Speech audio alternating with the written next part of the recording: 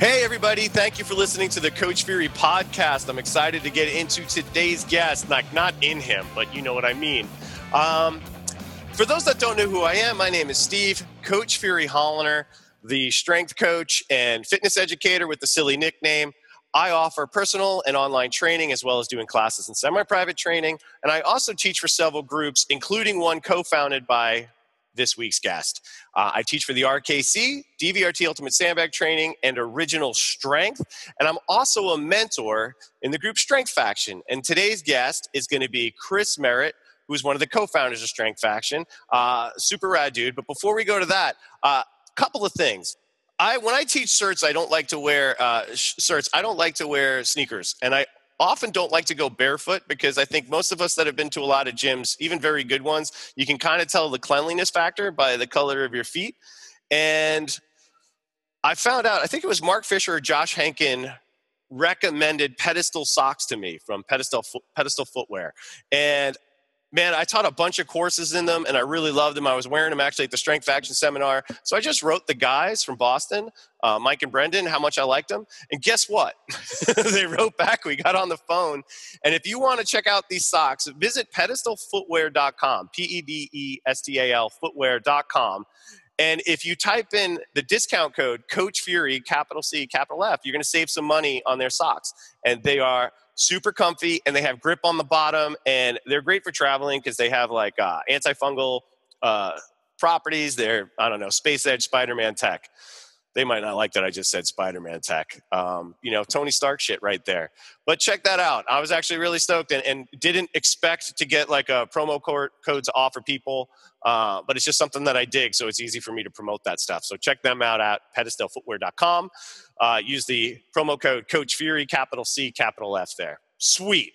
Let's get on to my next guest. So if you've listened to a few of these episodes, in particular Todd Bumgardner, who's Chris's partner in life and in this, hetero life partner, Jay and Silent Bob, but neither of them are quiet, and Kristen Callahan, who was episode number 4, you'll know that Strength Faction's meant a lot to a lot of people, but I still think some people don't fully know what we do. But I met Chris. I knew Todd when I signed up for Strength Faction, and I really didn't know anybody else other than Amanda Wheeler, who recommended it to me. And one of the nice surprises making friends was Chris. Like shortly after signing up, Chris actually came out and hung out with me at the Dragon Door Health and Strength Conference, got to know him there, and just am continually impressed by his work, not just within this group Strength Faction, which we'll talk about more if you like Fury, what the F is Strength Faction, but also in not just his good heart, but what he does in terms of setting up systems for his business. He is the co-owner of BSP Nova in what part of Virginia are you in again? Northern Virginia. If people know where Dulles Airport is, we're like 5 minutes from the airport. So 5 minutes from Dulles, you can find this guy. So guys, everybody, men, women, everyone, as they now say on the subways in New York City, everyone, I'm going to introduce you to Chris Merritt. Say hi, Chris, and fill in any gaps that I crap the bed on there. I am unmuted now. Yes. I don't know. I don't know that you really missed anything. That might be the best intro I've had today. So, so we've learned 2 things. Chris and I have known each other for over a year now, and we've been on a bunch of Q&As. We've hung out a bunch, and I just learned something new already before this podcast started. Is that A, he's not a true ginger because he's got a red beard, but he's got brown hair, and B, he's kind of fake bald because I'm looking at him now with the stubble game going on, and it's kind of Vin Diesel-ish. You kind of, if you were Jewish, you could rock the yarmulke with me, and you'd probably be able to grow it out. So tell us the story behind that. Why? Okay, so yeah, I can grow a full head of hair, I confess. Which is funny because actually there was that thing a while back, and Mark Fisher and people made that. It was like an Andy Warhol remake of all the bald, bearded strength coaches. I was stoked to be on that. And Mark wrote in the comments, he was like, a couple people that we didn't pick, and he wrote my name in there and said something like, "I'm not sure that you're actually bald." And I was like, yeah, I'm not. No, to be honest with you, man, this is going to sound ridiculous. We're going to start right here, like fashion. This is what I'm going to talk about first. As you know, coaching typically starts very, very early in the morning.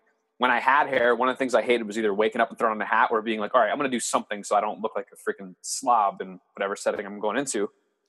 And I could actually tell you when it was. It was late October, early November. Actually, it was late November. I'm sorry, 2011. And I know that because it was right after I opened our first location of BSP Nova. And I just randomly shaved my head one night. Like I was doing something and I'm like, I think that I actually kind of screwed up, like cutting my own hair. And I was like, well, whatever, I'm just going to do it. I'm going to shave it. And it just stuck. And I was like, holy crap, this is convenient. Like I don't have to do anything. And where I've grown it back out one time. So what's that been, like 6 years? One time in 6 years, I've grown it to a length where I could put gel in my hair, I think. And I was like, no, screw this. And it's stuck. So Todd will like to tell you that my hair is thinning, but I can promise you my hair's not thinning. So, well, it's, we can deem it functional. Yeah. We could deem it tactical. I think you need to be bald with a beard if you're going to be a male strength coach in this industry. It's just what I mean, there are some exceptions. It's either that or you have to have like a luscious head of long hair, which I don't have that. So well, that's when people in our field have really good hair. It stands out like that guy's got fantastic hair because so many of us don't. But you've got Charlie Reed, Mark Fisher, and Jim Ferriss, right? Like everybody know that, like, I mean, obviously they're known for more than that, but David Romero, he's got a mane like a lion. See, and that's what people talk about with them. It's crazy. Of all the things they've done. No, well, kidding. I just want to say, I want to take a moment because that's what it is. Real quick, I don't mean to cut you off. I don't want my hair to be distracting. Like whenever there's conversations of Mark Fisher and these guys, it's always about their hair. I want it to be about the. I'm just kidding. I'm going to stop. See, right there, though, I'm just going to talk to you about how I've been triggered because I would like to have hair that could be distracting, but I don't have the genetics that allow it. So I don't know how I feel about your follicle appropriation. This is a discussion, folks. I thought it was just like you should just get like the a knit cap, like a small one, slid back a little bit, and you can just you're near DC. You can just do the whole Ian Mackay thing. I probably could. Because we have that background. You can get away with that. Probably could. So everyone, really, you'll just learn some important stuff. Chris Merritt from Strength Faction and BSP Nova can grow hair, whereas I cannot. So now we got that out of the way. So a couple of things I want to talk about. So for those that know of Strength Faction or don't know of Strength Faction, Chris, Todd came up with a line recently that describes it. Can you say like your version of that line, just so people kind of have a really good, clear understanding of what it is? Because I think this was like a brilliant way to describe what we do. What's funny is I'm seeing, I don't have it in front of me. It's like, oh my gosh. It is giving. I really wish I had it in front of me. It's like, oh my God. It's something along the lines of like giving you what you give your clients. And that's not it. I'm totally butchering it. Well, I think it was something to the effect of Strength Faction gives to coaches what coaches give to their clients. Yes. I mean, and I think that was a really brilliant way to explain it because it's more complex what we offer. But yes, essentially it is that support system that we are there to help better people. Strength Faction is to help better coaches. Yes. And I'm really frustrated. Now I'm trying to pull it up. Oh, you got to get that SEO, right? I just used a tech term so that shows up. So if anyone's like, how in the world can you not know this? So obviously we have a new website in the works. And if anyone's ever developed a website before, like you have things on the back end. So we have like our regular websites up now, and we have this whole like fake one on the back end that's like, you have to have a password to get into it and all this stuff. And so that's why I'm like, huh? Just tell us the password so people can look it up. Yes. Here's the password and you can go look this up yourself. Perfect.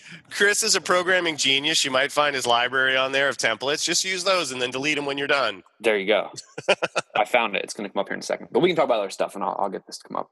Or we can so I'll just help fill in the blanks a little bit on that. So Strength Faction is a 4-month program that is constantly evolving every phase, every 4 months or semester. We're currently in the 2017 fall semester, about to actually end in the last month of it, right? We're about to go into the last month of it. Yep. Which we just support coaches on a development side, right? Personal development, business development, building community, coaching.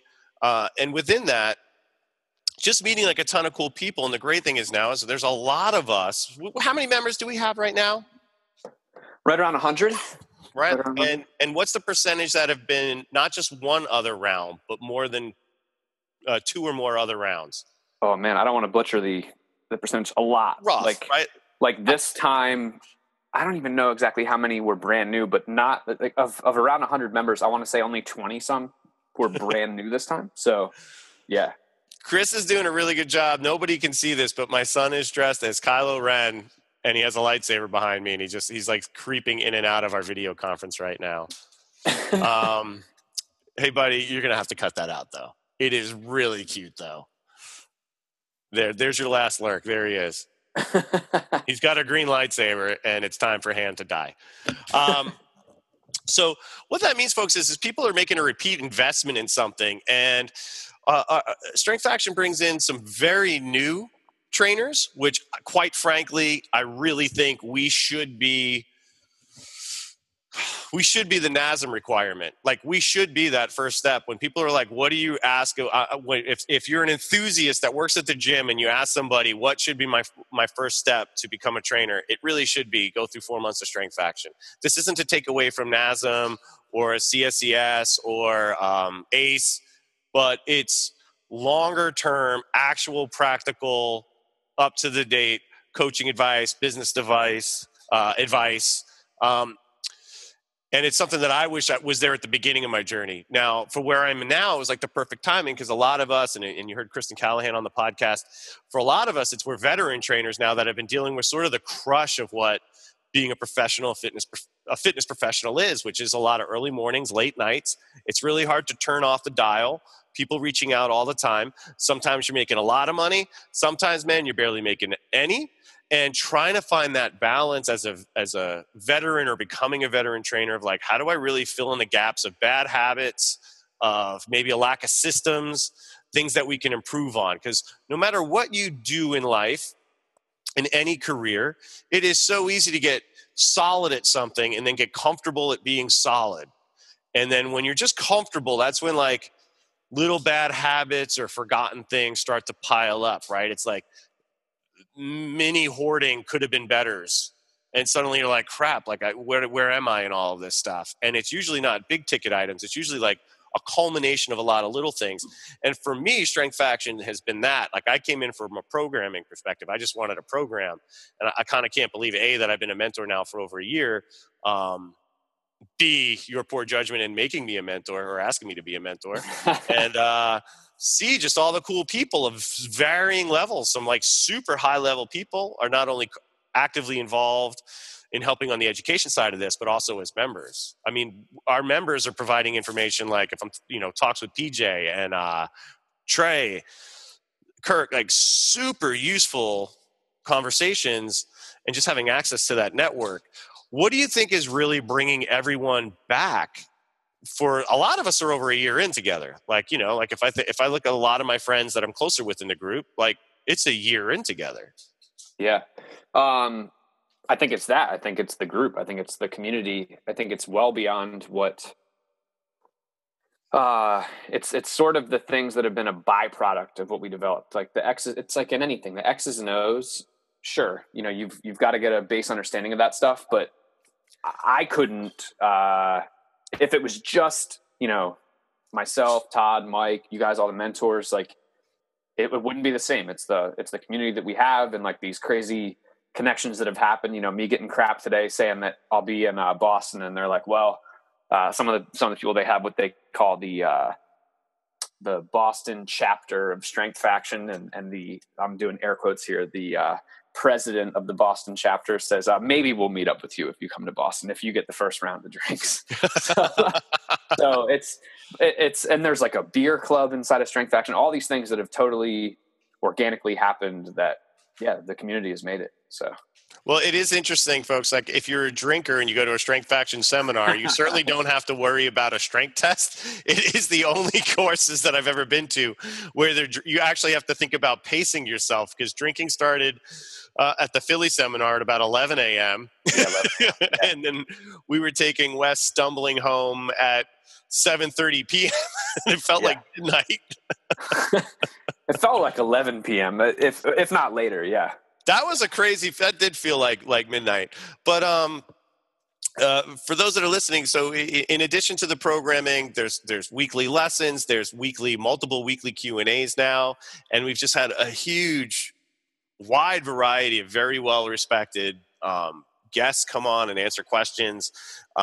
It's something that's really kind of blown my mind, the scope of it. And I know in my own online training thing, which is very different, more one-on-one, more personal training oriented, but on an online format, it certainly has helped me on that business. And quite frankly, I mentioned this in Todd Bumgardner's episode, the only way I have this podcast now is through Strength Faction. Like, Todd did a lesson on how to do a podcast, and it took away any lame ass excuse I could make from not doing one. And I've been wanting to do one for a while. And now this will be episode 14, not counting a Films of Fury one. Guys, it's like I'm like rolling in podcast dough.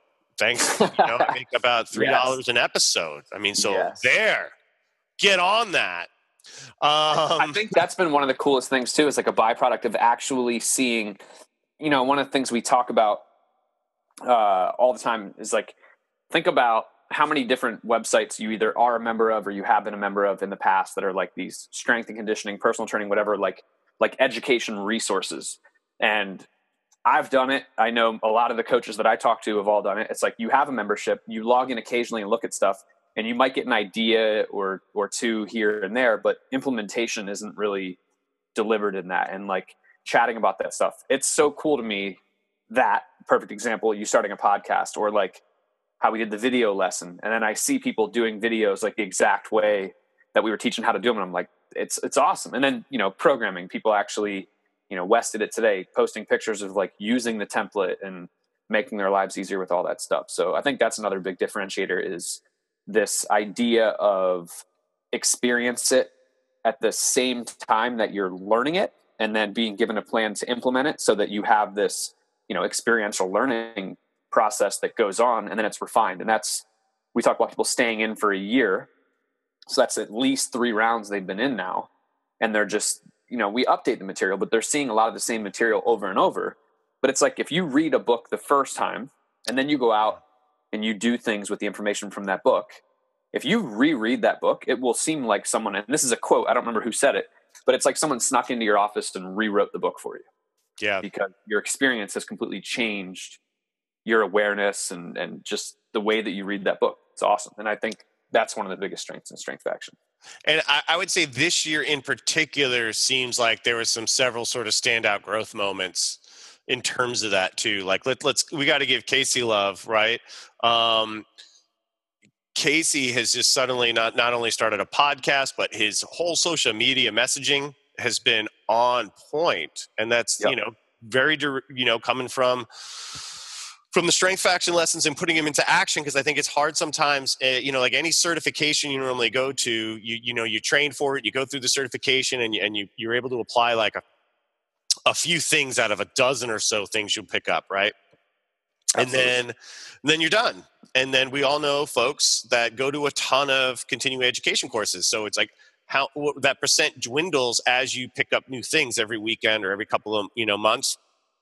Whereas that repeat factor of the lessons, and also how you feed the lessons over the course of a time. It's not like here's like one day all nutrition, allows it to stick. Like it allows you to absorb it and have those aha moments instead of like, for like the podcast, it was very much like, oh, this is how it's done. Duh. Like I'm going to go do this.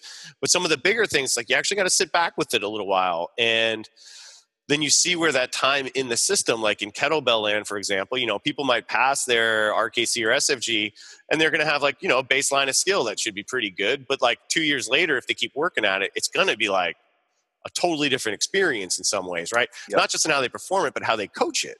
And I feel for a lot of us that have been this longer, you're starting to see that happen. Like there's a confidence and a competence that builds, whereas I think in any business, but let's be honest, in fitness, like people either have overconfidence and a lack of confidence, or a lot of confidence and a lack of confidence in terms of getting their name and their message out.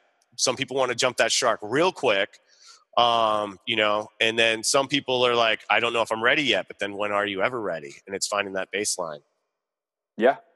So let's let the folks know, this is going to come out about 2 weeks before the next round of Strength Faction's coming up. Well, we'll repeat this at the end, but keep an eye out follow Chris on his social media at the end, and follow this podcast and follow me on social media so you can get info on it. But registration for the next round isn't open, but it's coming at the end of December, middle towards end of December. So stay tuned for that, folks, if you like what you're hearing. I'm not trying to make this a sales ad at all. I do think it's important, and I hope by now, 14 episodes in, for those that have listened, and you know that I'm passionate about the groups that I teach for, because quite frankly, I couldn't do it if I wasn't. That's like a hard thing for me, and I don't know if that's just like my morals or Punk Rock Fury is just like I can't sell a product. I've done my time in advertising back in my days. I can't like stand for something that I don't believe in. So I believe in this and these guys. They've been good to me, and they've helped me out through hard stuff. I wish I could hug you right now, Chris. We can hug through this.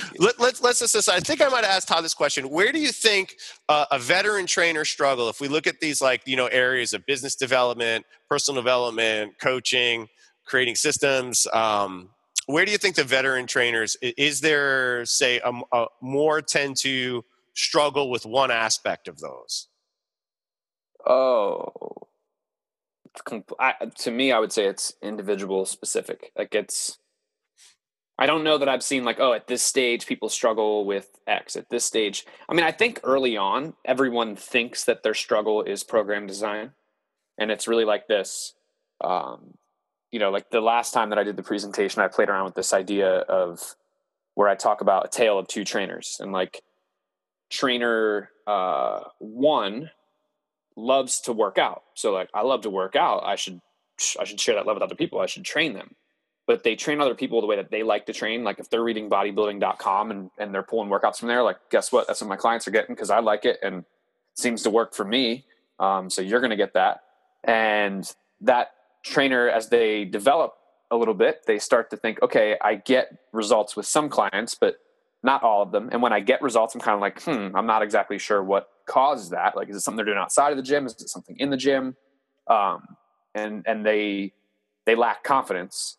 Then the flip side to that, trainer two has systems, also gets results, but on a more regular basis, and doesn't feel that those results are by accident, is aware of this relationship of things that happen in the gym and lifestyle factors outside the gym, and being able to navigate all of that and coach it. So, and then the thing I do is going the reality is that they're both me. That's how my entry into training was I like to train. I'm going to share this with other people. And ultimately I wound up going to Penn State for kinesiology. But then if you look, and a lot more than there, the kines degree didn't really set me up to do what we do today, but leaving a lot of steps out there. But if you listen to the story there of all these things and understanding all these different factors, I think that those are the things that early on trainer needs to grasp. It doesn't matter what you like to do. It matters what the person in front of you needs, what they like. There's so many different factors to figure out. And that's really where, sure, does program design matter? Yes, but not as complex as people want to make it. It's making sure that you're able to put people in the best positions to be successful, which is much, much simpler than I think right now with this push for mobility and everything else, all these training platforms out there. It doesn't need to be as complex as everyone's making it. Put people in the best position to be successful, and then look at lifestyle factors, where you can start to influence them to make tiny changes over an extended period of time. And if you look at it, it's kind of what we do in Strength Faction, but just different lifestyle factors specific to a coach. And like you said, I don't want to make it all a sales pitch for Strength Faction. Every time I say that, I'm like, stop. But so that's kind of a roundabout way of answering your question. A veteran trainer, I think it's looking at all of those pieces, and you would just have to do a quick assessment on yourself of, well, where, you talked about, I guess what we would call imposter syndrome there. Mm-hmm.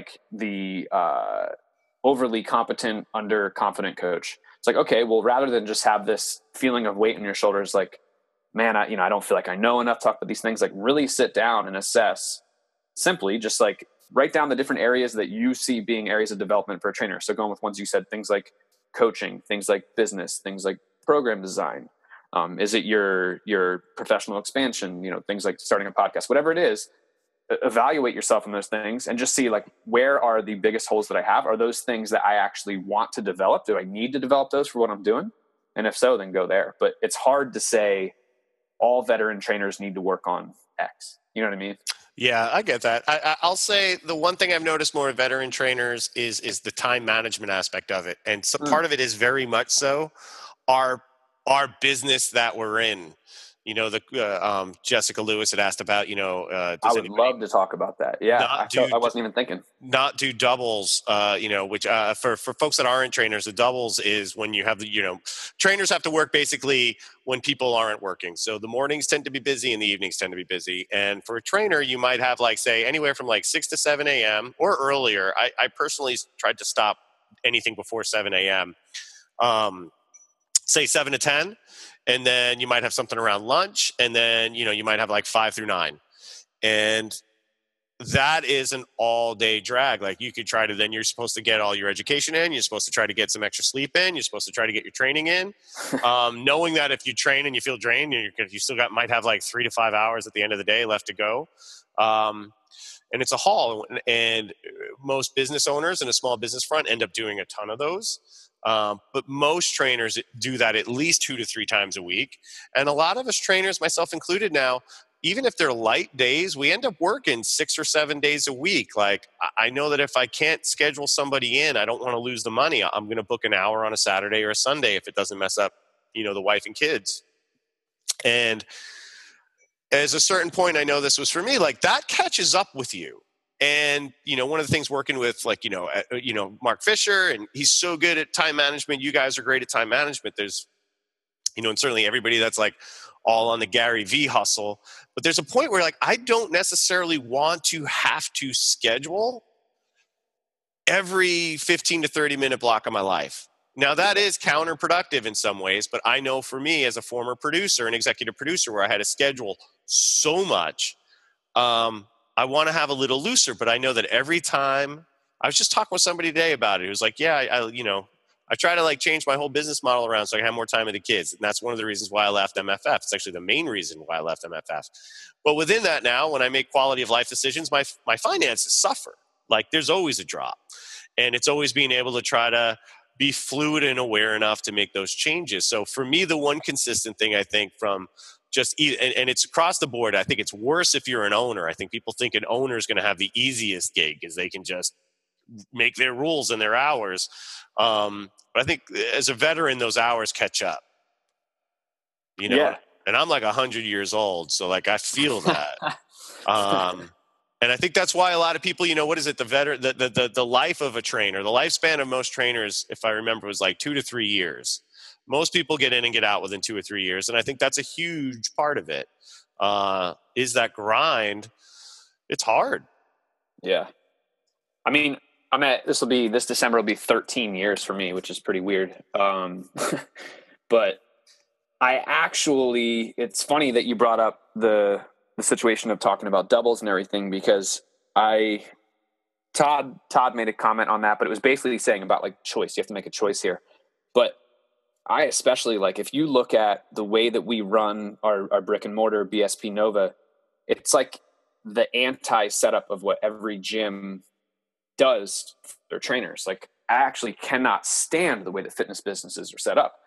And even in that thread, I was all right, I need to address this. And I'm just trying to think of the best way to do it. We're probably going to do more lessons on that in the future. But everyone got on there and was yep, I work doubles. That's what you do in this industry. And it's stop. I run the training for a tactical law enforcement group. And when I started out there, one of the guys, when I started with this group, I said, the only way I'll do it is if I can put everybody through a seminar before they ever actually train under our program.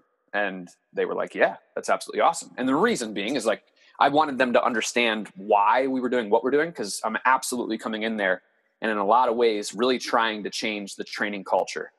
And if I just come in and do that, people are going to give me the 2 middle fingers and all these guys could kill me in 2 seconds. So it's let me explain myself, and I think that you'll understand. And so I did that, and one of the guys, his name's Matt, afterwards, we're taking a walk, we leave, and we're taking a walk, and he's like, dude, this is exactly what we need. He goes, but I just have to tell you that what you're up against, he's like, it's a study, he's like, it's the apes in a cage, monkeys in a cage, whatever it was. Turns out I've looked into it, it didn't really happen, but it's an analogy that people use. And the story goes like this.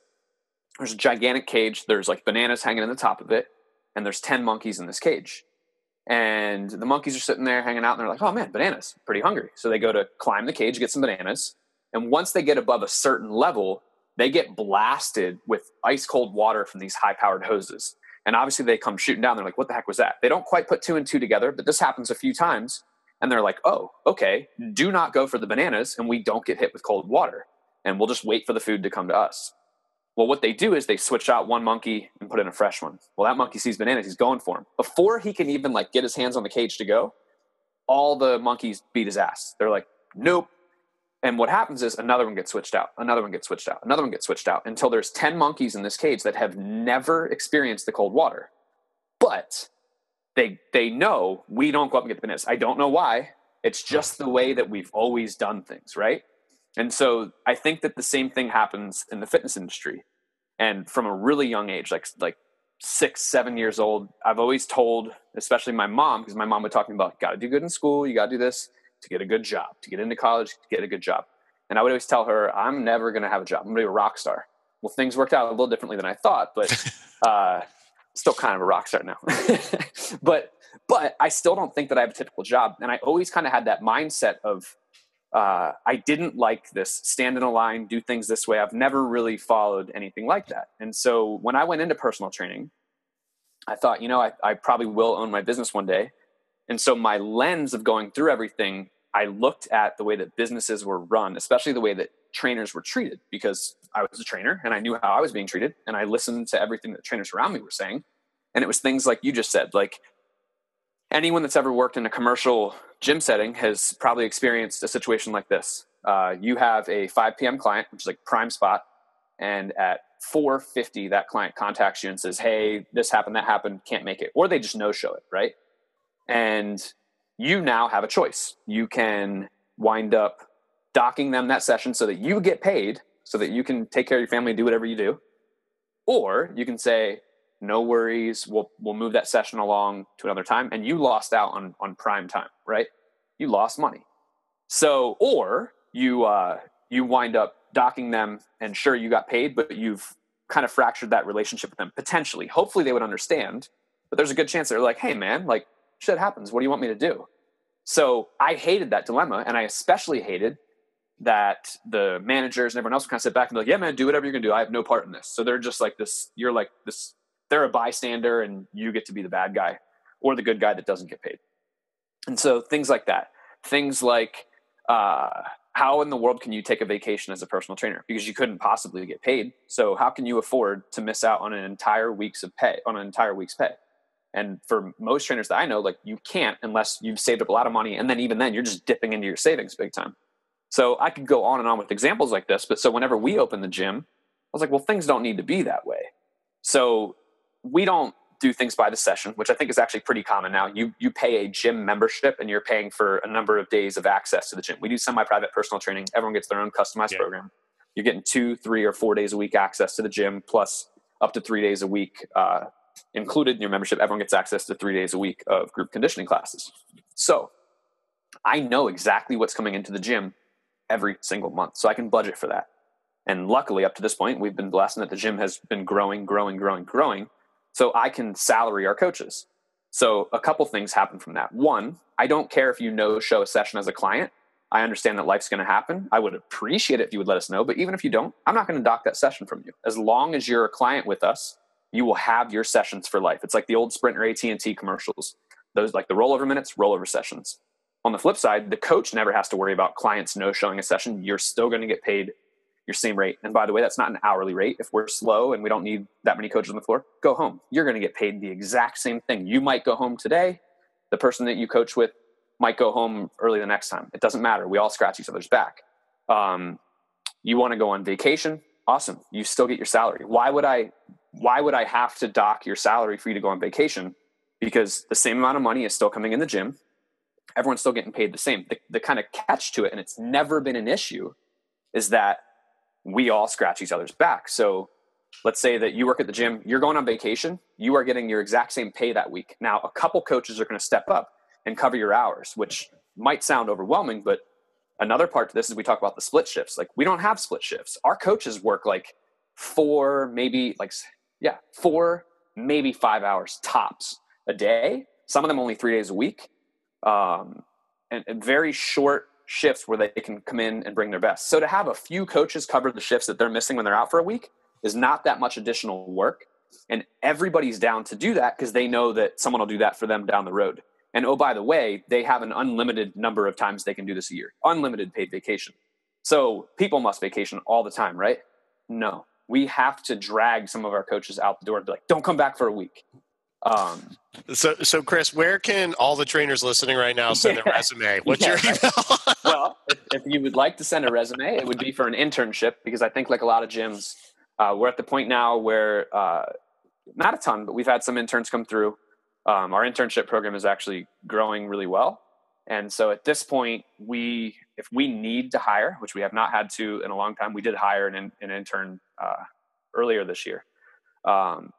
If we do need to hire, we go to our Rolodex of interns, past, present, future. So that's the way that works. But you have to, if you only look at what the training industry is doing, you'll do exactly what the training industry does. You have to go outside the training industry and look at what other companies are doing. And like, when you hear of like Richard Branson and different companies like that saying like, you can work from wherever, all I care about is that your work's done. That's how we do it at the gym. So sorry, I cut you off. You're starting to ask. No, it's great. I mean, it's got me fired up because admittedly, especially upon leaving MFF, that was sort of my goal. And for, a window of time, I had a pretty solid schedule. And then, the randomness of one client or another. Because again, as a one-man show without a roof, a physical, the struggle that I have as an independent trainer, and I think a lot of independent trainers has, if you're not at a certain type of gym where there's visibility, it's harder to get newer people on board. If I'm only training, say 7 people a couple of times a week, they're, even if they refer out, that's not a big market of potential new people coming in. And so, someone loses and that hit, you feel an individual hit that way differently. So then you start looking like, oh, somebody can work this evening thing. So I start taking that. And it sort of organically builds out of desperation. And I'm always struggling with trying to find that realistically line between like really securing time for myself and the family, but also having to be realistic that like, the rent is due. And that's a little bit of the trap, right? That's like a little bit of the trainer life trap. But I do think, and I love that you actually broke out your business model that way, because I think that's going to open a lot of eyes, that it doesn't have to be that way. But certainly you're ever growing, but you have a nice base already established. So there's a sense of security there. And I think so many trainers and freelance employees in any field, and entrepreneurs in any field, it's like that. It's you either have enough of a base to feel solid there. And I don't mean risk-free. Like everything's always got, it's always about risk assessment to some degree. But I think so many of us are just like fearful to make a long-term bold choice to be like, this is that. Because then suddenly you're like, I just had to have 4 wisdom teeth pulled out. Yeah. That was like, even with insurance, $800, maybe more after, those types of things. But I think you can strive and plan to find that point when you're there. I know I tried to, so I would find that, I make decent money when I travel and teach, but I'm also not teaching sessions while I'm away, right? So it's like I'm making X, but I'm losing X, right? And it's always got to be that balance of, is this a total loss? Is it worth it? How much profit is this? I know some people will travel and do courses that like, you can't be coming home with a lot. It seems glamorous, but at the end of the day, if you have to fly out on a Thursday to teach on a Saturday, Sunday, or a Friday, Saturday, Sunday, like, that's time away from home, but it's a lot of missed sessions. So when I left MFF, this whole idea of like really an ever expanding online thing, I wanted like 40 online people. And then I hit 15. I'm like, I don't want to have 40 online training clients, even systemized. Like it's a different type of work at that point. I've found for myself somewhere in the 15 is like the sweet spot. And that's kind of for what I do where I'm trying to look. So I think everyone has to sort of explore those avenues. But I thought like, I'd be able to work anywhere. Like I can, I'm going to Japan for a week next week and, I could do online sessions while I'm there. And to some degree I can. But if I had 40 online clients and then I'm teaching 2 days, I'm in Japan. I also want to be able to see Japan. Yeah. I'm at a 13 hours in the future. So how really on my game am I going to be with my central nervous system frying out, especially in Japan, the home of Akira Kurosawa and Godzilla? Like, it's not going to be my A game, right? No. And I think that's something. And I can't remember if it was Todd or someone else said, like, go ahead and be an entrepreneur in like Thailand making $20,000 a year. It might have been Fisher, actually. Maybe he said that. And I think a lot of our online business entrepreneur stuff isn't making the amount of money people want to say that it is or believe that it is. That, there's all these programs like make 6 figures training online, make $500,000 training online from anywhere. And I just really don't think, because like in Thailand, like, you can live very cheaply, very comfortably. Yeah. And you're in Thailand, so you don't need to make $100,000. Whereas, I'm speaking as a well into middle-aged man with, 2 kids, wife, child support, which is like an extra rent, like bills. And, having gone through a divorce, having gone in through a second career change, like, I'm always on that edge. I'll openly admit, like, I'm finally in a position to be getting out of debt. It'll take a few years, but like finally that stuff is happening. But I don't have savings and I'm crapping about taxes like everybody else. But, this has been a worthwhile enough endeavor for myself because I love it. And, I think the thing that we have in our field that some fields don't have, and it's a shame, is that like we can legitimately know that we're helping people, right? Like at the end of the day, it's a business based around helping people, not selling people stuff they don't need. It's actually we're selling things that everyone does need. Yeah. Right. And so that makes it worthwhile for me. But I also think that's one of the reasons why, again, if the average lifespan of a trainer is 3 years, it's because it's usually more work than it seems, financially not as rewarding as you think it'll be. And, you just get wiped out by it. And that's when it's like you see, I remember my first year, I probably could have worked at McDonald's entry level and made, like what close to what I made that first year. It's a process. So like what I don't want to do is like, obviously I just painted this picture of what we have going on at the gym. One, I don't want anyone to think, because it's actually one of the biggest letdowns, I think, is that you see everyone on social media, including some of the biggest names in the industry, and you think, you know what, they're just absolutely killing it and they have no stresses about money, about their business, about anything.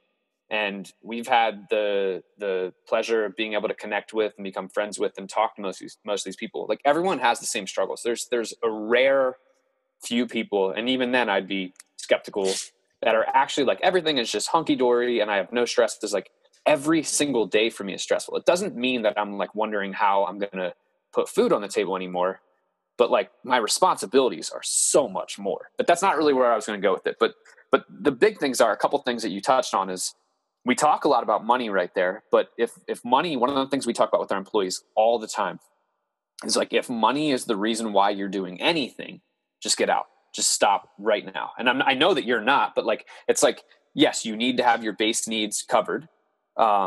If you're coming into the training industry to get rich, can you do it? Yes. But like, if that's your reason, get out. It's everything that you just said about helping people. That's what we do. That's the most rewarding aspect of what we do. And when you can get focused on that, the money will take care of itself, as long as you're not an idiot running your business. Right. And then with that, I think with the money is like removing the mystery of money, because what will happen is if you live like beyond your means or like really pushing your means all of the time, as you make more money, you will find, and I'm speaking from experience on this, you will find that you just keep pushing that. And I did, I think a lot of people know, not a lot, but like some people know, we moved into a rather large gym recently. Our old gym was tiny. It was 1,100 square feet. So the rent was nothing. it might as well have been nothing. And we were really, really profitable. We didn't have a lot of employees. And I'll be transparent in that I made a lot of money because I did that. And I had the stuff that I'm doing with the tactical group and other things that I'm involved in. I made a lot of money. And like, in some ways I was like, oh shit, I made it. And the problem was that I didn't do anything with that. Like, I mean, sure I did, right? Like we started Strength Faction. We have all these things going on, but in terms of like a savings and being smart with my money and really thinking long-term in the future, no, I was honestly pretty dumb with my money. And so now I have an almost 8-month-old. She'll be 8 months here in like the next week. So an almost 8-month-old. Moved the gym into where the rent is a little over 6 times what it was. Then not to mention insurance, everything else going up, having more employees, payroll being higher. And all of a sudden you're like, oh man. And for the first time and I know woe is me on this, but for the first time in a long time, I'm like really sitting down and being like, shit, I need to think about money a lot more. And when I say in a long time, it was like 2 years where I was just like, cool.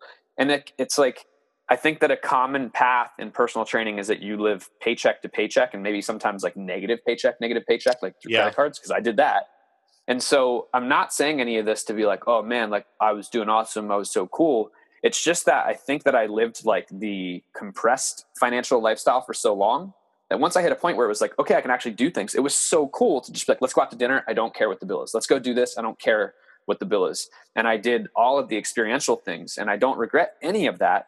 So now that I've experienced like multiple ends of the spectrum, by no means not the top end, by no means not the bottom end, but like a decent array of the spectrum financially, I think the biggest thing I've learned is to remove the mystery of finance, of like what you actually want. So sit back and think like, you know, if you're trying to get, things we talk to people about, if you're trying to get a house, if you're married, you're single, whatever it is, like sit down and really figure out what are your bills. What do you want in terms of like, what are those things going to cost you, and figure out what you actually need to make a month. And then you can figure out, because it's like you said, 40 clients, like, and maybe that was based on something, but when you can really sit back and go, this is exactly what I need to make a month.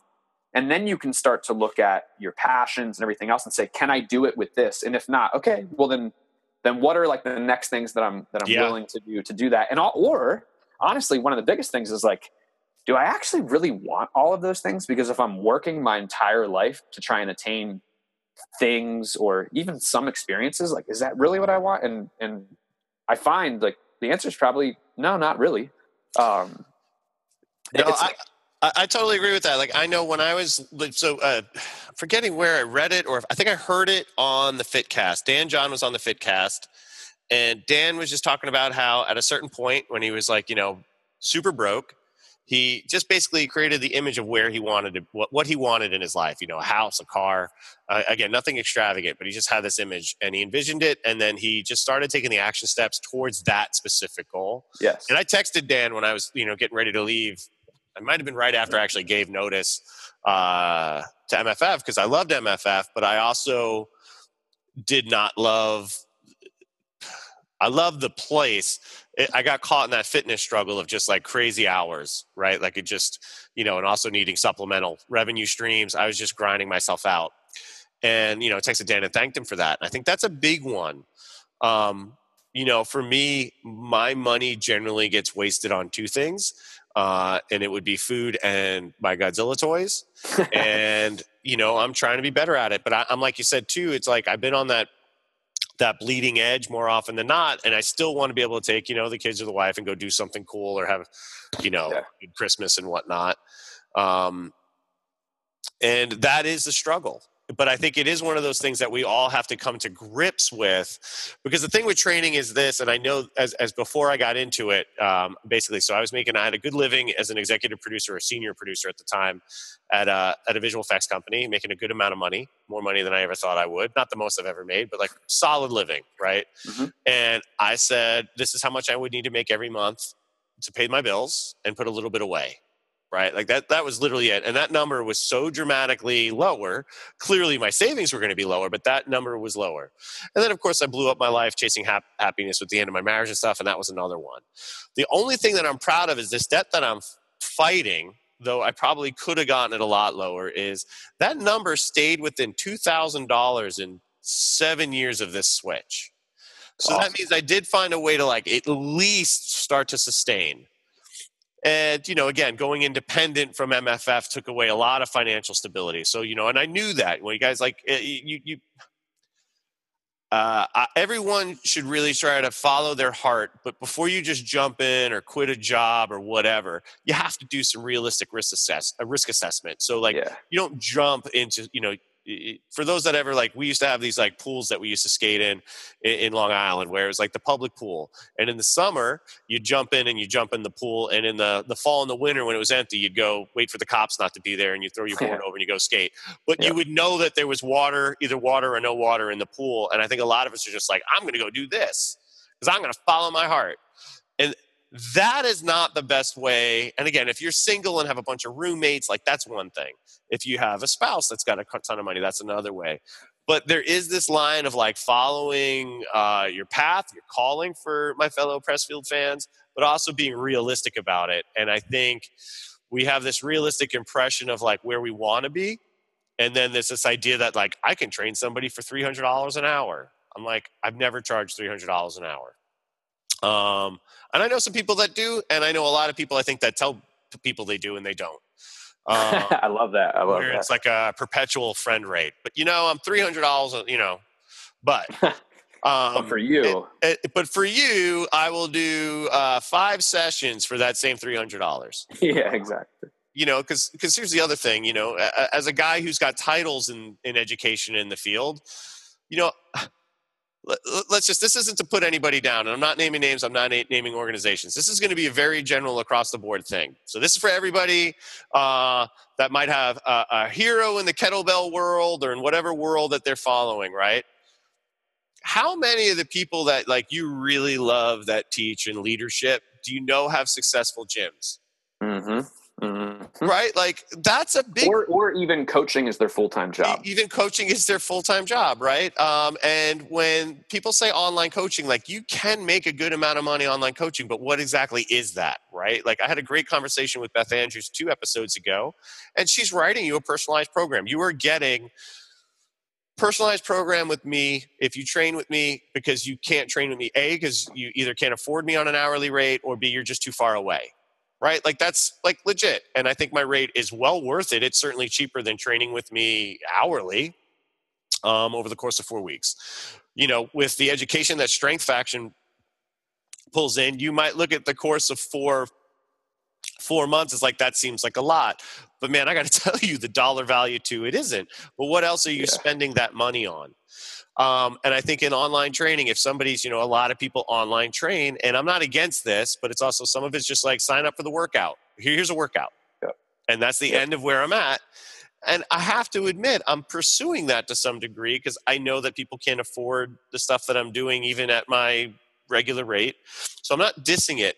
But this idea of like, you know, if someone's throwing out an online program and it's $10 a month, think of how many people you need to have to make money at $10 a month, right? Even if you're just shooting videos and you spend 8 hours a day, like, are you going to get 300 people to do that? People that throw out their 6-month online, you know, 6-week online program, you know, and it's like a plug and play, but it's only like, you know, X amount of dollars, well under 100, probably under 50. Like, how many people do you need to sign up to do that, to make it worth your while? There's business models that work and are expandable that I think are rad, and I think if you have the right amount of reach. But I think there's a lot of ideas, what you said about these social media people and higher ups, that you think they've got it all fucking figured out, man. And I'm going to tell you, most of us don't. No. And, you know, it's one of the reasons why we gravitate to the ones that honestly do. And one of the things I've noticed more and more in social media, and every now and then, like the other day I texted Todd, like, is this cat really like this big a dick? I know exactly what you're talking about. Yeah. Like a really thing. And then, you know, there was another one that Casey had pointed on that you had hopped on. And on one end of the spectrum, it's really easy to like hold these certain folks really high up. And then on the other, you're just like, man, you just seem like you're somehow elevating by stepping on or intimidating or imposing. And then you see the bandwagon effect of like, oh, that was funny, I believe that, right? That guy now is like, matches my belief system, versus like, are they really that loaded? Right? Like, and you know, more and more, again, I think I've said this before, but like for enthusiasts out there that, you might see a trainer, like your trainer should know how to move well, should know how to coach well, and should be reasonably fit.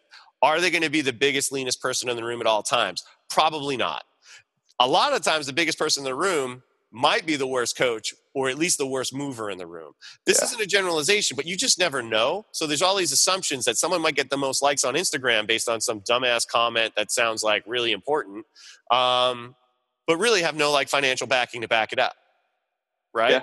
I mean, look at how many male and female fitness models there are on Instagram with millions of followers that apparently all they have to do are crunches and like Bulgarian split squats, and that's it.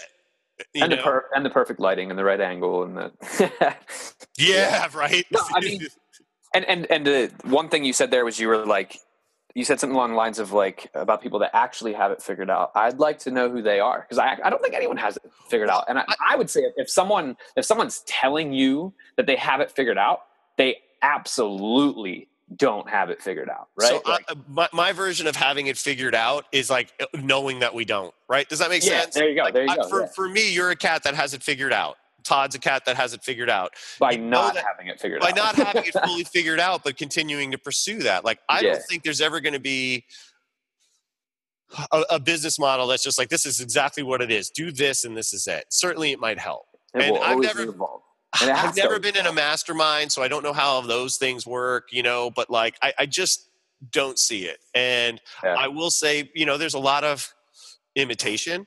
I just saw, and I had no idea this, like a gym that literally looks like they went to the developer and said, go visit markfisherfitness.com and do that for us. Oh, no way. That's and awesome. I mean, like, shockingly, and I don't know. Good luck pulling it off. I don't know if they're mentored or not, and but it's not the only time I've seen it. But I've seen like the rise of the unicorn mask and the socks and the underwear since MFF's popularity. That's been one thing.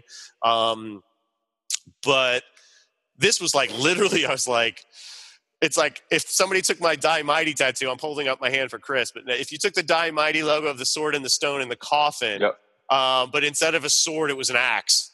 It's basically that. It's like, but the coffin and the block and the two-tone is exactly the same. And, I think that's how we're trying to figure it out. Sometimes we're just trying to copy somebody that has success. But I also, as an MFF employee, MFF is super transparent. Mark and Michael will let you know, and Mark will be the first to let you know, doesn't really know what he's doing some of the times, but they always seem like educated guesses because you can't know for sure. Clearly, those cats are some of the smartest people in the business. So when they make a decision, they've got a lot of reasons to support their decision. I've actually never been involved with any company of any style that was more considerate and thoughtful and mindful about things. But, they know Mark will be the one who's like, these are all the things we do and they seem to be working, but I also don't know what I'm doing. Right? Like that'll come from him. And that's a guy, in my opinion, in Keeler that get it, that they know what's happening. And it's this X factor. And that's in every job in life. And that's one of those things. I don't want to discourage anybody, right? Like I feel like I sometimes talk about my struggles. The things I've gotten out of this, listeners, my struggles included, are so much greater than any financial woe or mental stress or additional drinking or gaining 10% body fat during the course of this journey I've ever had. Just getting to have this and you listeners listen to my friends, the fact that my friends are all people I did not know for the most part 7 years ago. It's an amazing journey because I knew somewhere I wanted to be on it, right?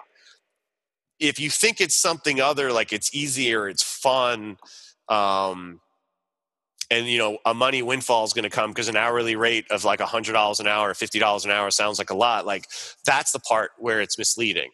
So you should do that, but like you should really understand that, like, for all of us, I know Strength Faction, for a ton of us, August was one of the worst Augusts we've had. There are certain months in fitness that, generally speaking, people go away. It's the summertime. It's that last charge before, September work mode kicks back in, and everything takes a little bit of a dip. And I know for some of us, myself included, that was like a brutal one. you got to be prepared for that. And then you start to see the tides, right? And this is like production too. If I go back into, being a producer, in that movie Shakespeare in Love, I think it's Jeffrey Rush has this great line. I think it's Jeffrey Rush, where it's like, all this hell is breaking loose on the theater, and he's just like, it'll work out.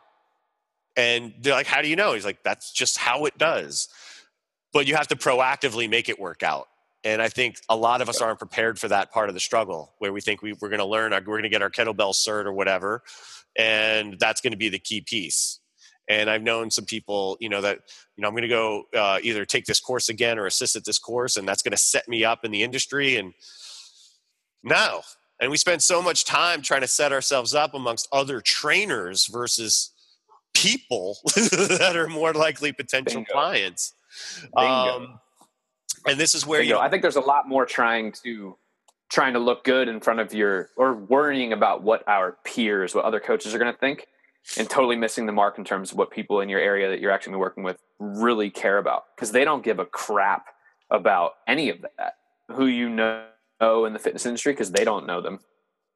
You name the biggest names, unless you think the biggest name in the fitness industry is like Jillian Michaels or something like that, like, which then, okay, maybe, then they know who that is. And that's kind of a problem in itself, but they don't know these people that you think are the top people in the fitness industry. If you put it on your, like, who would do this, but if you had it on your website, like best friends with, and you wrote like the top coaches, people would be like, are they like guys you went to high school with? Like, what? They don't care. So, and a lot of people align themselves that way of it being that. Now there's other, obviously, value in networking and everything, but yeah. So meet the cool people. Come to Strength Faction and meet the cool people. What is nice, and this is, I think, that I have found in this great opportunity that I get to teach for several groups, is there's a like-mindedness between members of a lot of the groups, where people will go through a hardstyle kettlebell cert, either brand. They'll come to Original Strength, or they go to DVRT and then they go to Original Strength, or whatever these pieces are, and you start to see the same faces at a lot of these. And it's not just collecting certs. It's actually legitimately people's eyes stay open, minds light up to certain types of training. And I think we're lucky that within that background, that does seem to bring a lot of cool people together. Like, it just somehow becomes like a fitness filter. And I think there's other things where you might be super into this thing, and we're just never going to meet because I don't care what that is, right? Does that make sense? I don't want to throw a certain implement or anything under or brand under the bus, but like, that's not going to be my thing. And folks, I'm not talking about CrossFit. Get over it. I'm not talking about CrossFit. But it's just, in Strength Faction, there's a lot of spillover and expansion, because again, one of the things I picked up at MFF is I wasn't much exposed to like the Boyle Cressy world. I came from more of like a Henkin, Pavel, Gray Cook world, and then where those are all sort of way more meshed together than ever before. And I think across the board, a lot of the ego is going away that I didn't love that was involved in the kettlebell land. And I think a lot of like those kettlebell guy attitudes from other groups are going away as well, so that we can actually just focus on helping people and making friends with each other, as opposed to like, I'm so fucking tactical and elite because my shirt says so. Yeah. Right? That was a rant, folks. I'm sorry. Hey, let's switch gears for a moment here, because one of the things Chris and I were talking about, a lot of people struggle to open spots, and I've seen friends, including MFF, really struggle in the process of opening a spot. And Chris mentioned his newer facility, and it's big, but I also remember it was very quick, like from the moment, because this was around the time actually we were at Dragon Door Health and Strength Conference. I think you were waiting for them to sign off on the lease. I remember you were waiting for emails on that at the dinner. Yeah, I forget what month that was, but it happened quick. Yeah, it was that was August. It was because it was Kim's birthday. She was pissed at me. I was with you instead of my wife. So yeah, I was probably waiting on the lease proposal. So basically, like, the way it went down was we knew well in advance that we were not staying. On a future episode, we can go into the backstory of like how we wound up in the situation we were in, but we knew we were not staying with the landlord that we were with. It was a terrible situation. 5 years was more than enough. So like 2 years out, we were like, let's start prospecting, locations and stuff. And one, I have no opinion of this type of training, but CrossFit made it very, very hard for us to get a facility because no landlord in the area wanted to rent to a strength conditioning facility because they were just like, oh, you do CrossFit. And so what that means is that you have, a dozen or more people at one time dropping barbells from overhead, playing blaring loud music, and we can't have anyone be a neighbor to you. So that made it like everyone was like, no, no, no, no. And when I tried to explain, like, man, that's not at all what we do. In fact, we don't even do Olympic lifting at our facility. No one wanted to hear that. And so a 1.5, 2 year search came down to the wire. Our lease was up in the beginning of October of last year. And August, we didn't have anything yet. And anyone that's ever moved a gym is like, there's no way that you could find something, negotiate the lease, and be moved in and operational in 8 weeks. And we did it in about 6. So you can. And the way that works is you get really, really lucky. And I honestly would love to tell you how to do this again. It's just that when I had the conversation with this company, I was like, we're done here. I love it. This is it. It was a gym pre-existing. And there's a bit of like a bad omen here, but it doesn't really freak me out. But it was a Gold's Gym. This is actually a good thing. The Gold's Gym outgrew that space and they moved into a even bigger facility. And then it became, get ready for it, the name was Spunk Fitness. And if you would see the logo, it was just as questionable as the name. It was a gym called Spunk Fitness. Yeah, pretty bad.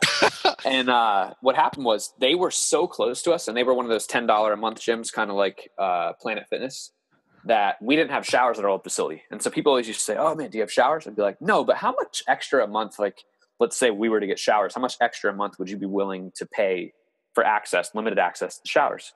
And people are like, no, I don't know. I'm like, well, would you pay $10 a month? And when they're like, oh yeah, I'd easily pay $10 a month. I'm like, awesome. 1 block from here, go pay $10 a month, use their showers, train here, walk in. They're going to be so confused, and I'm totally cool with that.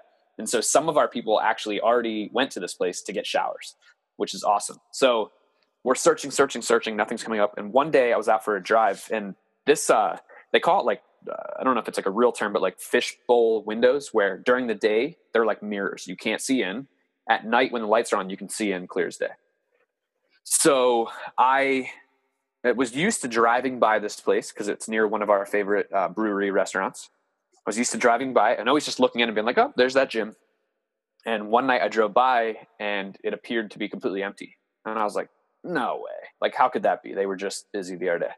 So I turn around, I pull into the driveway, and I look in the windows, and it's empty. The front desk is still there, but like there's zero equipment. You could tell they quickly ripped things out. The wall had like some stuff where they pulled down decals, like where the paint was peeled away.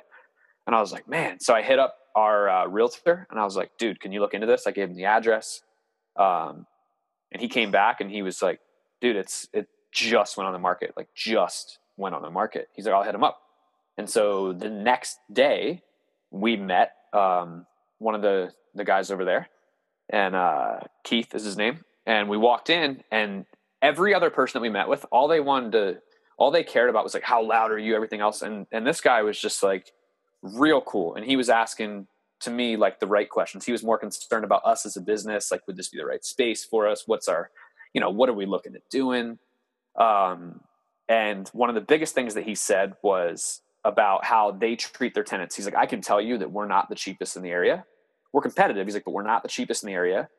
I can also tell you that we have had people finish out leases with us. They own so much property in this area, and go somewhere else and hit us up as soon as that lease ended and be like, I want to come back. Like, I had no idea what it was like. Sure, I got cheaper, but I just did not get any of the service that you guys provide. I mean, they're so awesome. So he says to me, for example, he was talking about how awesome his owner, like the owners of the company are. And he was saying that they actually petitioned the state, because legally in like the contracts, the word landlord is used over and over.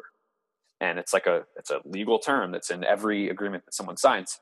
And they petitioned the state to try and get rid of the term landlord.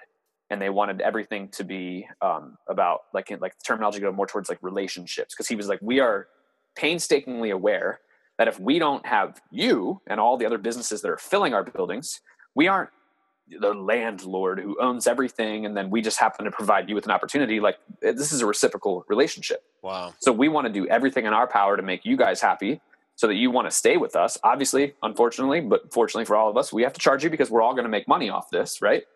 And he's like, but we just believe in doing things the right way. And we've been there for just over a year now. And it started with the design. It was a gym pre-existing.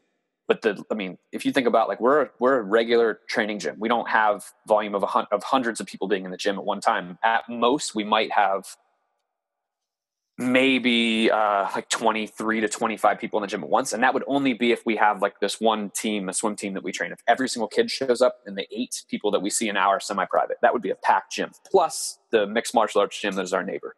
But with them, maybe there will be like 60 people in the gym, but not hundreds. So we don't need all this locker room space. So we said, all right, we'd like to put up walls here. We'd like to get rid of a lot of this locker room space, build offices. I want this one office with a window overlooking the strength floor so that when people come in and check out the gym, we can bring them in there for consultations, blah, blah, blah, blah. And they're just like, yep. Okay. Now, mind you, at this point, we already knew what rent was going to be. And we're like, man, what's all that going to cost? And they were like, oh, well, we own the property, the construction company, the blah, blah, blah. It's not going to cost you anything else. And we were like, wait, what? And they covered everything. To this day, like the other day, I wanted a new outlet because we got like compression gear, like recovery stuff. And I was like, man, I wish there was an outlet in this wall. I hit them up and they were there a few days later, installed the outlet, no questions asked, didn't ask for a thing. They actually came in the other day. They were like, we heard you have some lights out. Now, anyone that has a warehouse space, if a light way up in the ceiling goes out, like one goes out, it's not even a big deal. I was like, well, how did you know we had a light out? And they're like, I don't know. I'm like, okay.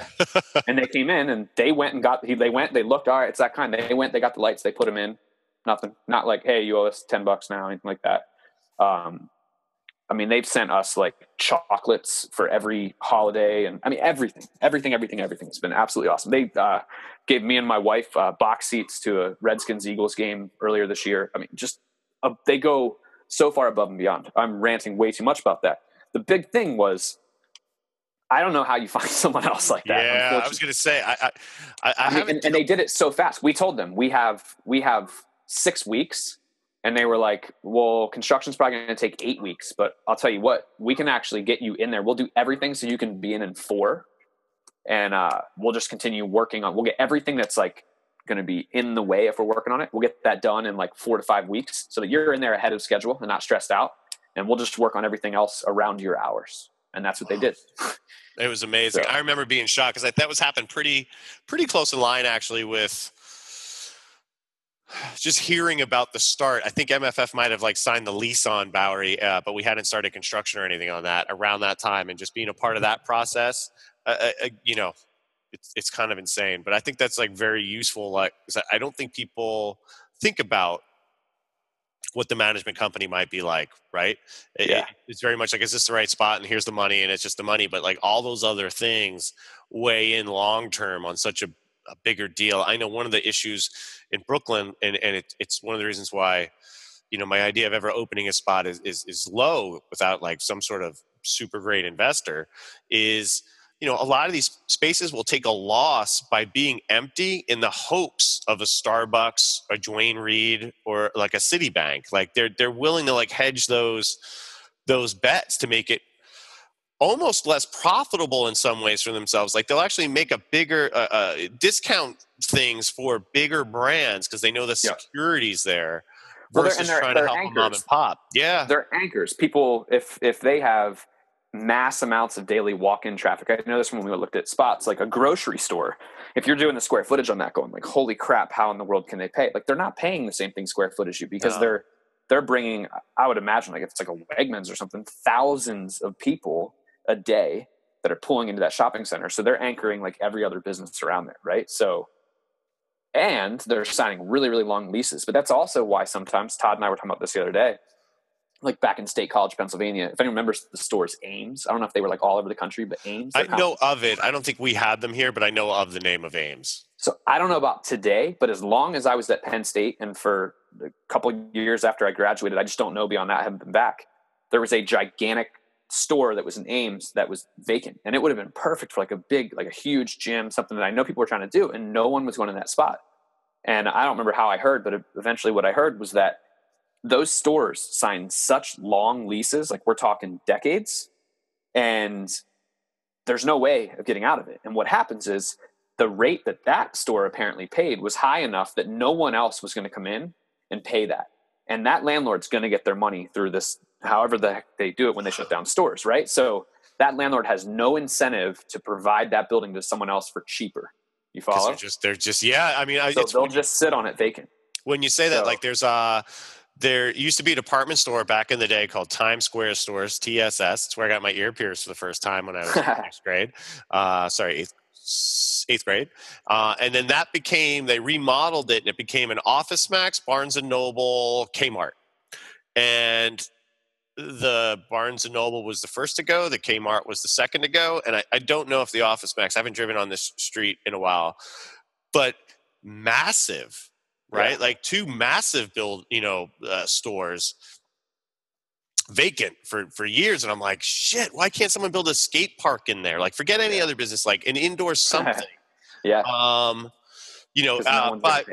By us right now, just 5 blocks up, there was a Pathmark, and inside the Pathmark, you go into the building and there's a Pathmark and a Dunkin' Donuts, a wine discount place, and an eyeglass place.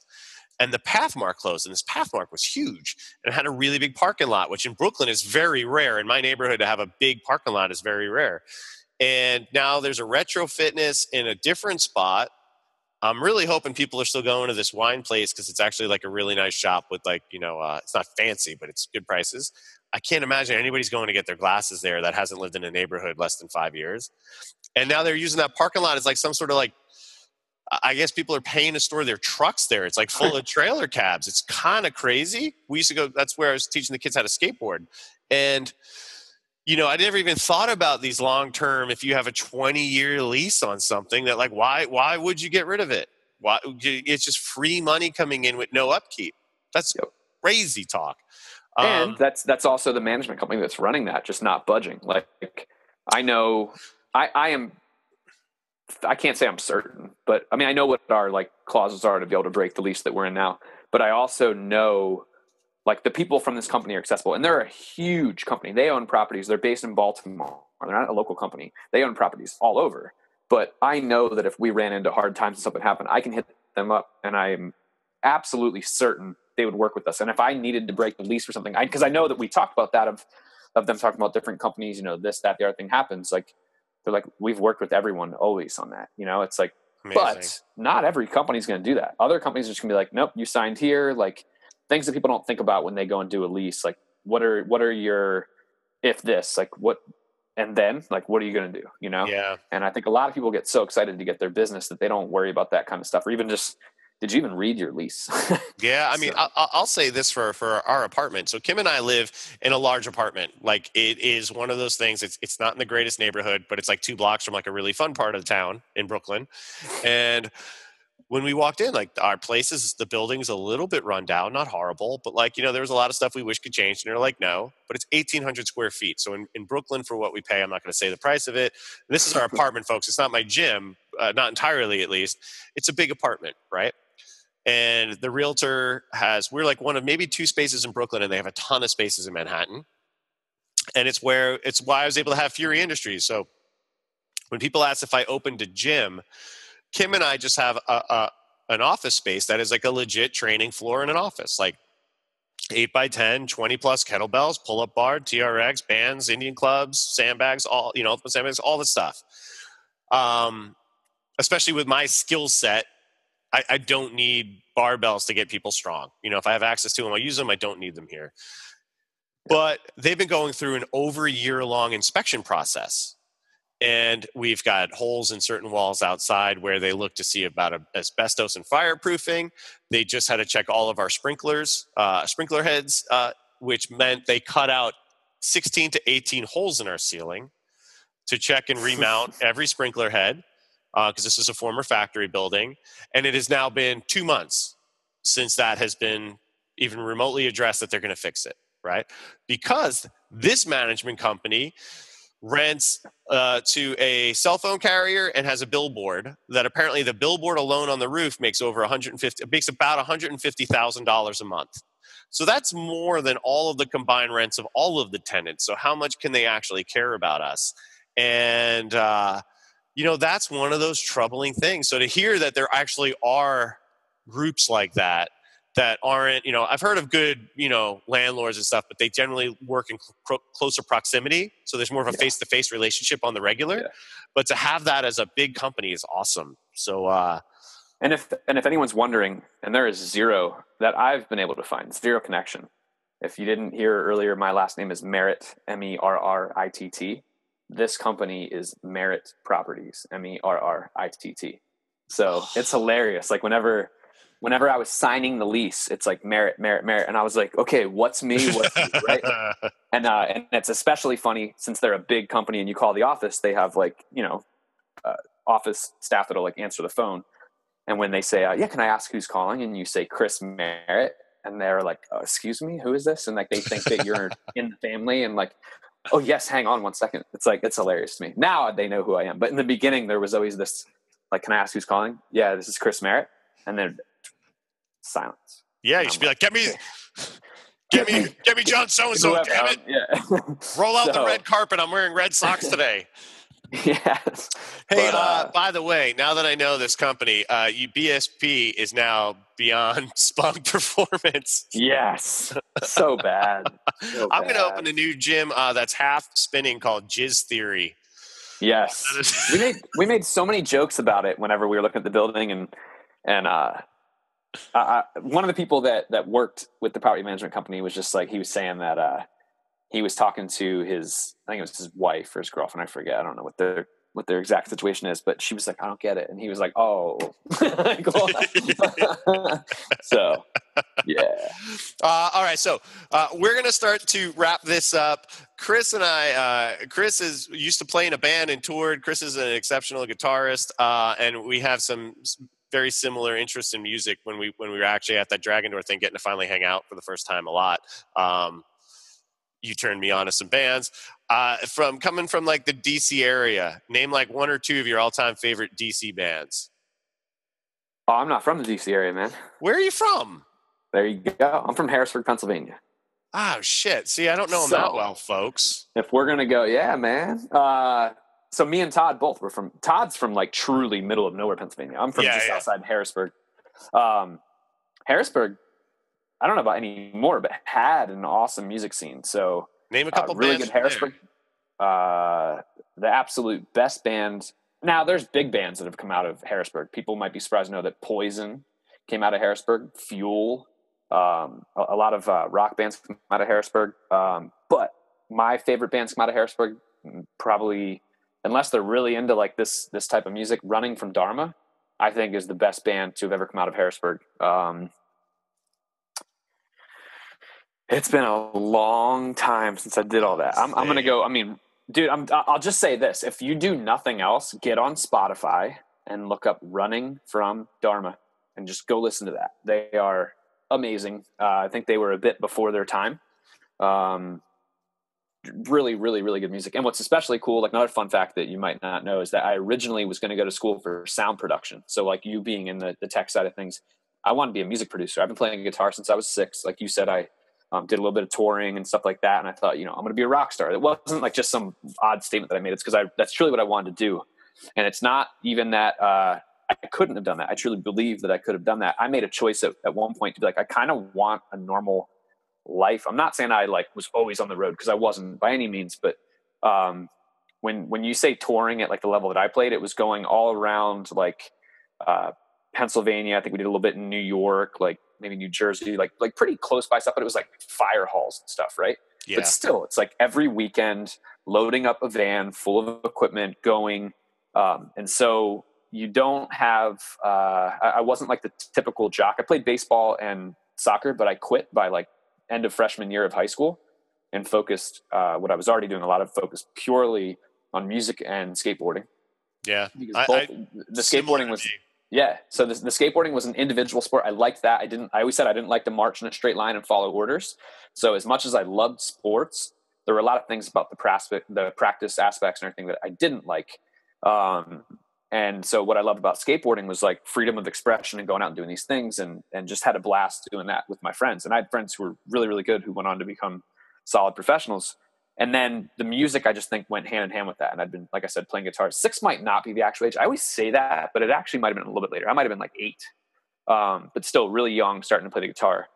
And but I've been doing this guitar thing for so long. I actually had a guitar instructor, Guitar Institute of Technology in Los Angeles. I think I went through their curriculum, not like actually went there. My guitar instructor was a graduate of there, put me through their curriculum by the time I think I was a sophomore in high school. I'd like finished that. Oh, wow. And I was saying, I'm going to go to school for music. And he was like, don't, like, what are you going to, why? My buddy Chris went there after high school. Okay. So it was like, so he's like, go to school for something else. And so I was like, all right, well, fine. I love music. All I want to do is music. So I'm going to go to school for sound production. So God bless my parents. They drove and flew me all over the country, visiting every school, Berkeley, Hart School of Music, a place in Long Island, New York. Cause I think you're from Long Island, right? Was it Dix Hills? It's in Dix Hills. I'm spacing on the name of it, but I know of it. Yeah, Dix Hills is probably about like 15 minutes from where I grew up. Super ritzy area, right? Like, yeah, the girl I was going out with before I met my former wife was from Dix Hills. They were the rich ones, at least in comparison to my. I just remember being there and being like, whoa. But and then me being a dumb 17-year-old, I had a high school girlfriend who was a little bit younger than me. I was like, you know what? I actually don't want to go away. And with that, I was playing with this band, and I was like, man, I just don't want to go away. So I actually went to community college for my first year. But the cool thing was that a guy by the name of Jay Kierson, who is actually a legit producer, but even beyond that, people pay him, fly him all over the country to design recording studios. Like, amazing work. So through that, there's a point to the story.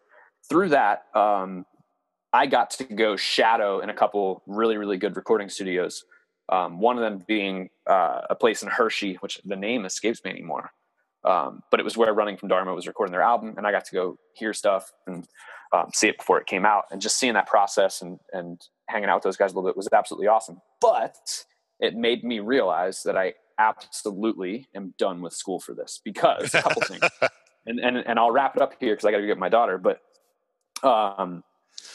music to me, again, like skateboarding, is an expression. It's an art form. And when all of a sudden you're being graded on even production, like the engineering of the audio, I used to get really, really combative, and I didn't take well to being told like, no, that's not how things should be done. And it's kind of like, how do you know? How do you know what people want to hear? So like, how do you know what's going to be the next popular thing in music? And I think the problem is that now, and I don't want to get in this whole, like, this start to sound old of like, all the music sounds the same, everything's so produced. But I do think that actual music and kids playing guitar and wanting to be rocks, it's like dead. It's truly dead. And actually one of my clients, knowing that I've always been so into this stuff, sent me a thing about how much the guitar industry is actually hurting, like really bad, like Fender and Gibson and all these big brands are like seriously hurting.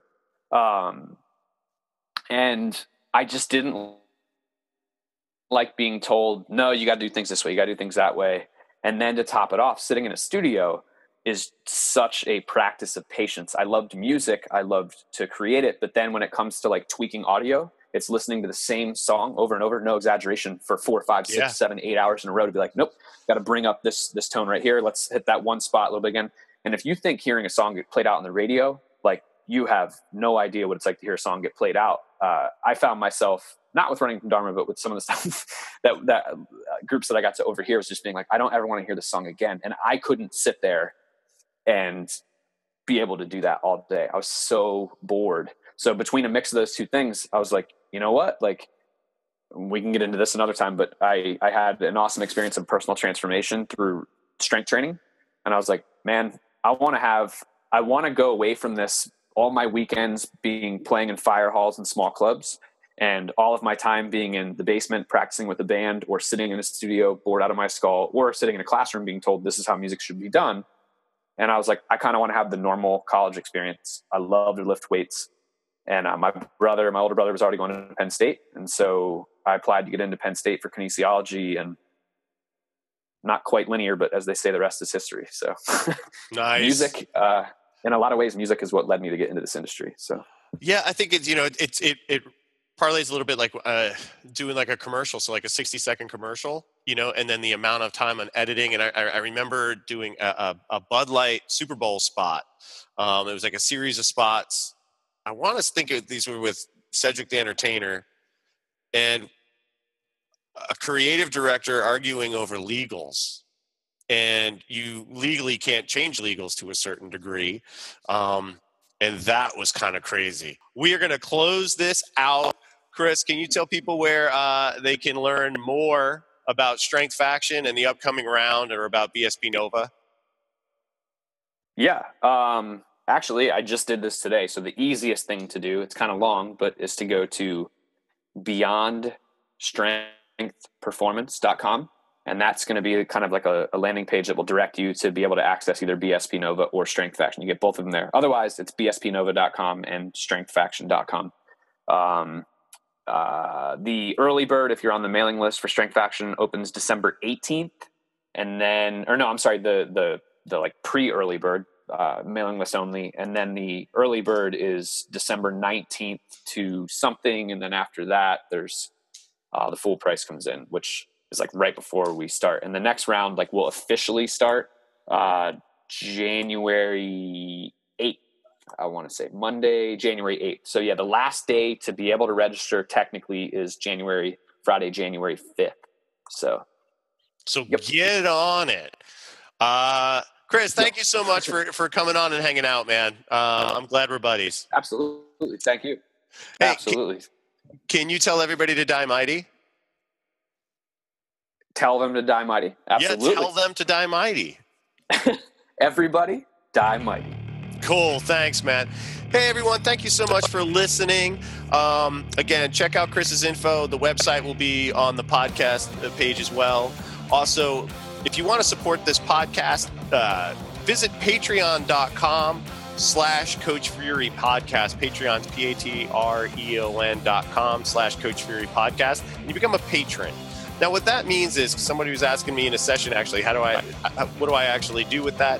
Is like, you can literally donate like $1 or $2 an episode. So every time an episode comes up, if you want to support the podcast, throw that on there. And it helps out a lot. Every little bit goes a long way. Visit CoachFury.com for any information about me, any upcoming courses, or about training, either online or in person. And as always, thank you to Glenn Urieta for the artwork, the FTW for the killer metal tracks at the beginning, at the end, and Ridge Carpenter for making the Die Mighty logo. And just for all of you guys listening, I kind of can't believe we're at the 14th episode.